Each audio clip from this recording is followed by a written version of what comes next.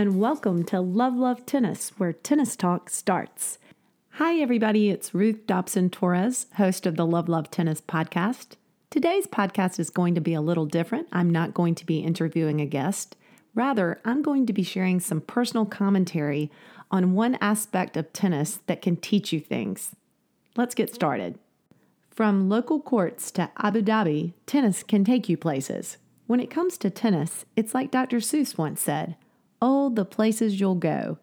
Yes, the professional tennis world has its standard tournament locations, like the locations of the Grand Slams, London, Paris, New York City, and Melbourne, but the ATP and WTA tours often add new locations into their schedule mixes, providing tennis fans with more exposure to different cities, people, and cultures around the world.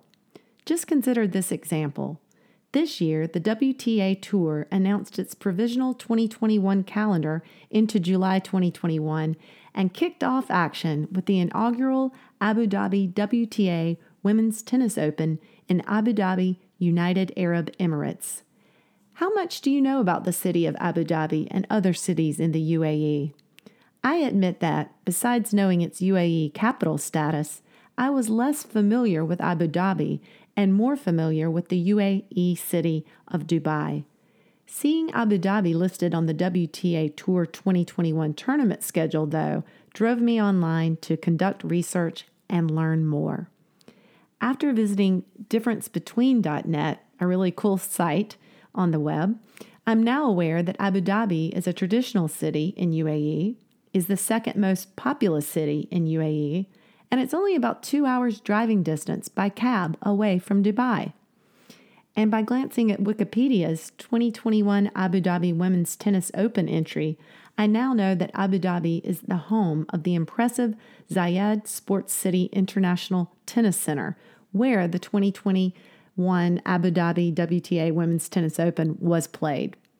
Now, my prior knowledge of Dubai included being aware of its famously architected and iconic luxury hotel, the Burj Al Arab, and the fact that men's tennis legends Andre Agassi and Roger Federer once hit tennis balls there, 211 meters above the ground on the hotel's helipad, which had been converted into a tennis court.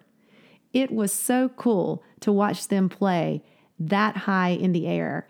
And I encourage you to go to YouTube to watch the video. Just use the search terms Andre Agassi, Roger Federer, and the name of the hotel. It's spelled Burj space AL space ARAB, and you'll find it. Again, really cool video to watch.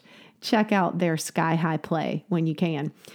Getting back to this idea that tennis can take you places and teach you things that you've never known. In our first 2021 Love Love Tennis blog and podcast, I asked tennis players and fans to consider all of the lessons that the sport of tennis offers.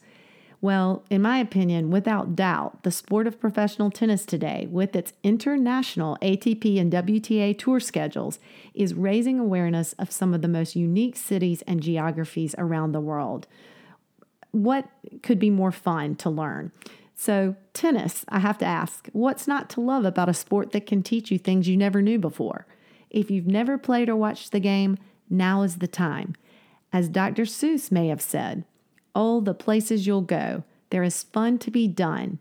There are points to be scored. There are games to be won. And the magical things you can do with the ball will make you the winningest winner of all."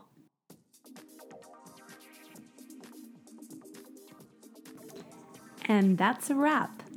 If you liked listening to this episode, don't miss visiting our website, love-lovetennis.com, to check out more episodes and more content about all things tennis, because Love Love Tennis is where tennis talk starts.